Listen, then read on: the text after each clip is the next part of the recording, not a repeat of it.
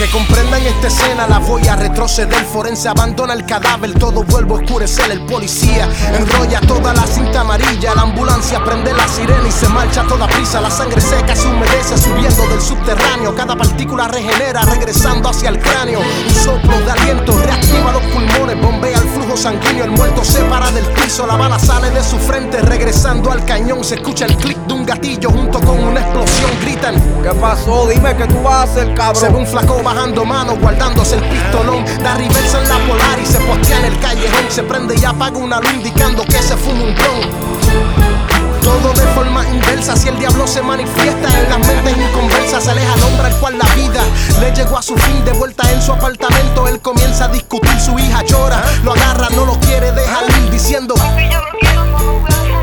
el padre toca su barriga, sus lágrimas desaparecen mientras le confiesa que en su vientre otra vida crece. Con tan solo 13 pa' 14, mija, tú eres una niña. Ese hijo de la gran puta hoy va a dejar de existir. Hija, loco, tú estás loco, papi, eso es una nena. ¿Cómo tú vas a hacer eso? Tú eres un loco, papi. ¿Dónde tú estás para caerle ahora mismo? Yo no voy con él tanto y va para acá. Esta es la historia de un padre que no se pudo controlar y el demonio aprovechó para ponerse a trabajar. Yo que tú lo cojo suave y pienso bien antes de actuar, para que el principio como a él no se convierta en tu final. Yo soy, me tengo que morir.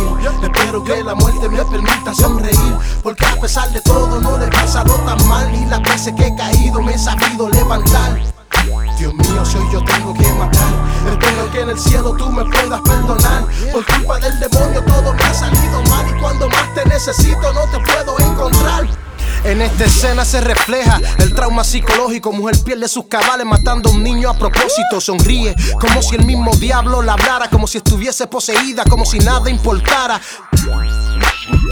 Somos caras mal normal y dominio y somos reírnos y somos por mismo. Trátame la vaca, puse el rumbo y no lo quise muerte. A él me rezan ese túnel. Suben las gotas del suelo abordando el sanitario. Se ve el cuerpo de un infante inmóvil en el baño. Sus manitas tan pequeñas, frías, no tocan el piso. Su cara flota en el retrete, la víctima de un delito. Su piel pálida enrojece, la oxigenación reaparece. Cierra sus puños y lucha sin pensar que va a morir.